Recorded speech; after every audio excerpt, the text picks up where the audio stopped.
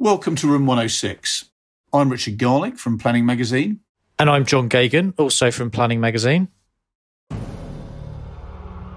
Every fortnight, we enter Room 106, the world of pain into which all new planning information is deposited, and extract the key things you need to know. In this edition, we report on a dramatic 11th hour ministerial intervention to stop a council withdrawing its local plan from examination. We'll discuss another authority that's kept more than £100,000 it should have refunded to applicants for taking too long to determine proposals. And we'll explore draft government biodiversity net gain guidance that asks developers to prioritise on-site improvements. And on top of all that, we'll also round up some of the other big news stories of the past fortnight. So, ready to go in? Let's do it.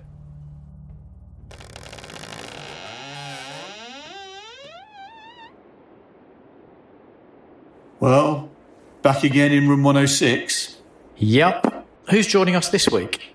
Delighted to say that we're joined by our reporter, Alex King. Hello, Alex. Hello, Richard. Hello, John.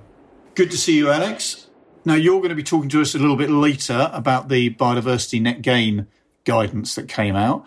But first of all, John, I'm going to turn to you and ask you to tell us about the council that has said it's seeking legal advice after the Housing Minister made this intervention to prevent it from withdrawing its plan.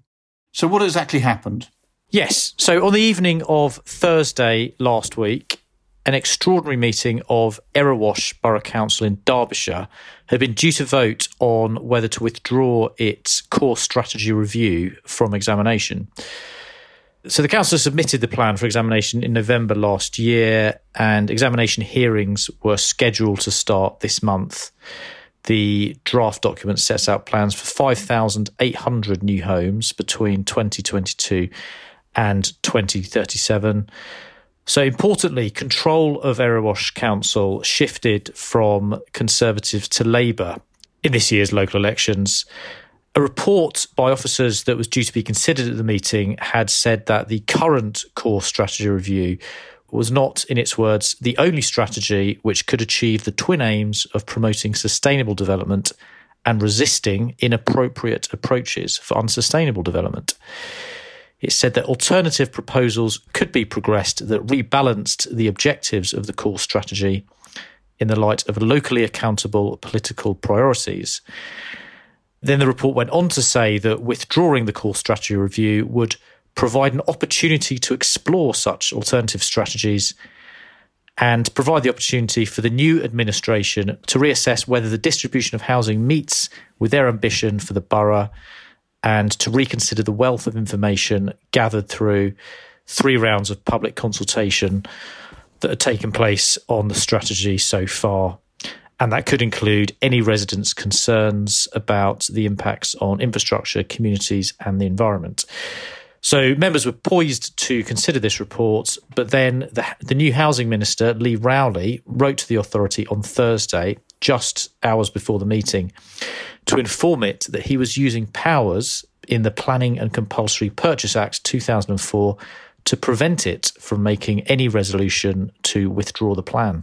Can I ask you to tell us about the Housing Minister's justification, but just very much a sort of headline explanation of how he justified this intervention? Yes, he said that the council's current local plan was adopted in 2014, so it was very old. It was among the 30% of oldest local plans in the country. He said the council isn't doing well against the annual housing delivery test, and if it withdrew the plan, it would be further failing to deliver the homes that people need. It said that withdrawing the plan at this stage would lead to significant further delay while a new plan is prepared. The letter warned that if there's a significant delay to progressing the examination, then he will consider taking further intervention action to ensure an up-to-date plan is in place.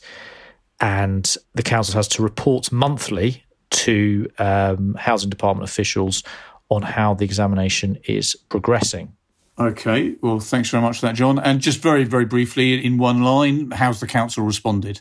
So the council described it as a dramatic 11th hour intervention. It said the council's new administration was fulfilling an election commitment to change the plan And it said they want to come up with a fresh blueprint, and it was now seeking legal advice. Of course, this is the second intervention by a housing minister this year. In September, there was a similar intervention with Spelthorne Council in Surrey, preventing it from withdrawing its local plan. OK, well, thanks very much, John. And moving on to your second story, Bolton Council has revealed that it's acted unlawfully by keeping more than £100,000 in planning application fees that should have been refunded to applicants due to their proposals not being determined on time. So how did this happen?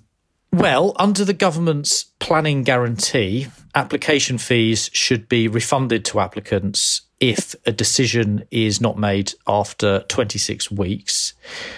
But a report by Bolton Council officers revealed that since 2013, when this policy was introduced, the council had not been doing this as it should have done.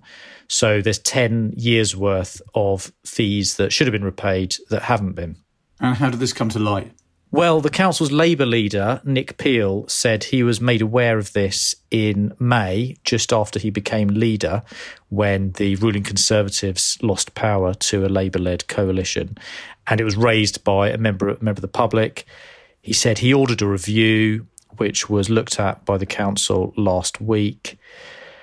The council's borough solicitor said that there have been conditions, where the conditions for refund have been met, but no refund was made or attempted, then there is a contravention of Regulation 9A1 of the government regulations on application fees, and therefore the council would have been acting unlawfully. OK, and what's the council done about it? So the council has introduced a new case management system which produces reports and provides monitoring information on applications. So the risk of applications not going beyond the 26-week deadline has been greatly reduced. According to the borough solicitor, any applicants who are entitled to a refund but have not requested any will be offered one. But those who have requested a refund have already received one. And there's going to be ongoing reports to members on progress with this issue. OK, John. Well, many thanks for that. I'll come back to you at the end to give us a quick roundup of the other headlines for this week. But before that, can I turn to you, Alex, and ask you about this long-awaited guidance from the government, or draft guidance, I should say, from the government on biodiversity net gain. Just remind us, first of all, briefly, what is the biodiversity net gain policy? The biodiversity net gain policy was introduced by the 2021 Environment Act, and it was due to come into force in January. Now, this will require developers to demonstrate how they plan to achieve a minimum 10% increase in biodiversity with all new developments in order to obtain planning permission. And on Wednesday, the 29th of November, the government published long-awaited draft Biodiversity Net Gain Planning Practice Guidance, or PPG, to help the sector prepare for its introduction, along with a raft of draft regulations. Fantastic. OK, thanks, Alex. And what does this latest guidance tell us, which we didn't know before? So prior to this regulation coming out, we knew that developers would have to produce what's known as a biodiversity game plan as part of their application. The main thing to highlight in this new draft guidance is that it indicates that developers should prioritise on-site biodiversity improvements over off-site gains. The draft PPG introduces a new concept, what's known as the biodiversity gain hierarchy, which local planning authorities must take into account when determining a developer's biodiversity gain plan. The hierarchy emphasises that on-site BNG should be considered first, followed by registered off-site BNG, and, as a last resort, biodiversity credits. The draft PPG also provides some clarification on the application to mineral sites and further detail on the relationship between the mandatory BNG requirement and any existing BNG requirement set out in a local plan, making clear that the latter cannot trump the former. The guidance also clarified the government's approach to biodiversity with phased development schemes. As I mentioned, as part of developers' duty to demonstrate biodiversity net gain, they'll have to submit a biodiversity gain plan. However, the template that the government issued in October was only designed for standard permissions for major development. And for many commentators, questions remained over whether the government would take an overall or phase-by-phase approach to BNG with phased development schemes. However, according to the new draft guidance, the government will take an overall approach to phased development. In such cases, developers will have to submit an overall biodiversity game plan, as well as a phased biodiversity game plan for each phase before development takes place.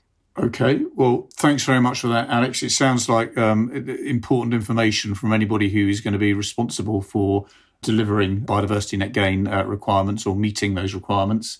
I know there's a lot more in your article about how the sector's reacting to it, so we can point people towards planningresource.co.uk to read about that.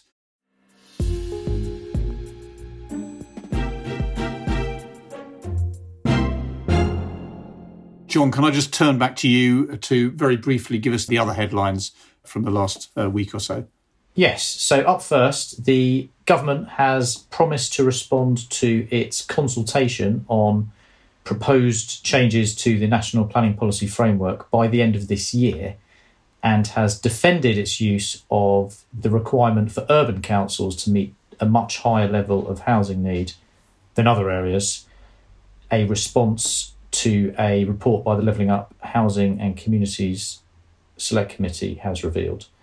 Meanwhile, the Housing Department has confirmed that the new Housing Minister, Lee Rowley, will be responsible for planning, including overall reform of the system.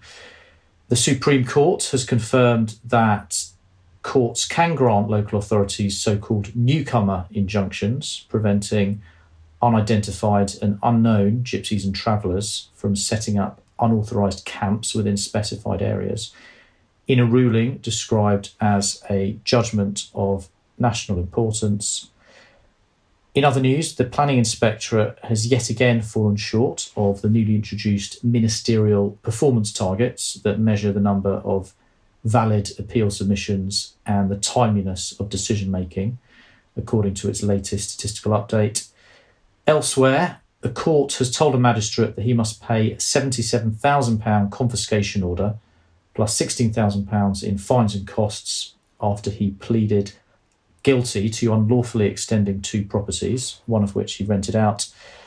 And finally, schemes granted planning permission before early July may be exempted from the new planning prohibition power that can prevent developers building out planning consents if they have failed to sign up to new building safety rules, according to fresh government guidance. Okay, well, thank you very much for that, John. And of course, more details of all of those stories, like everything else, is on planningresource.co.uk. A quick heads up that we have a webinar on biodiversity net gain that is going out live at 9 a.m. on next Tuesday, the 12th of December. So please do come along and take part in that and put questions to our expert panellists. But now let's get out before there are any more announcements or decisions.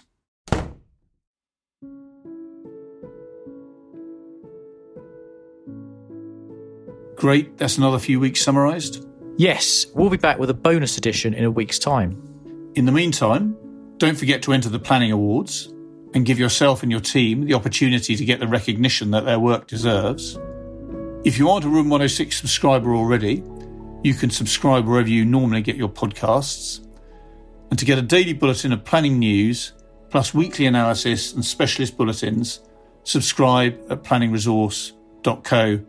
And if you haven't visited the site for a week or so, come along and have a look, because it's recently revamped and we hope improved. So come and have a look. Our thanks to producer Inga Marsden from Haymarket Business Media and Daisy Chaku from Rethink, and thanks for listening. Goodbye.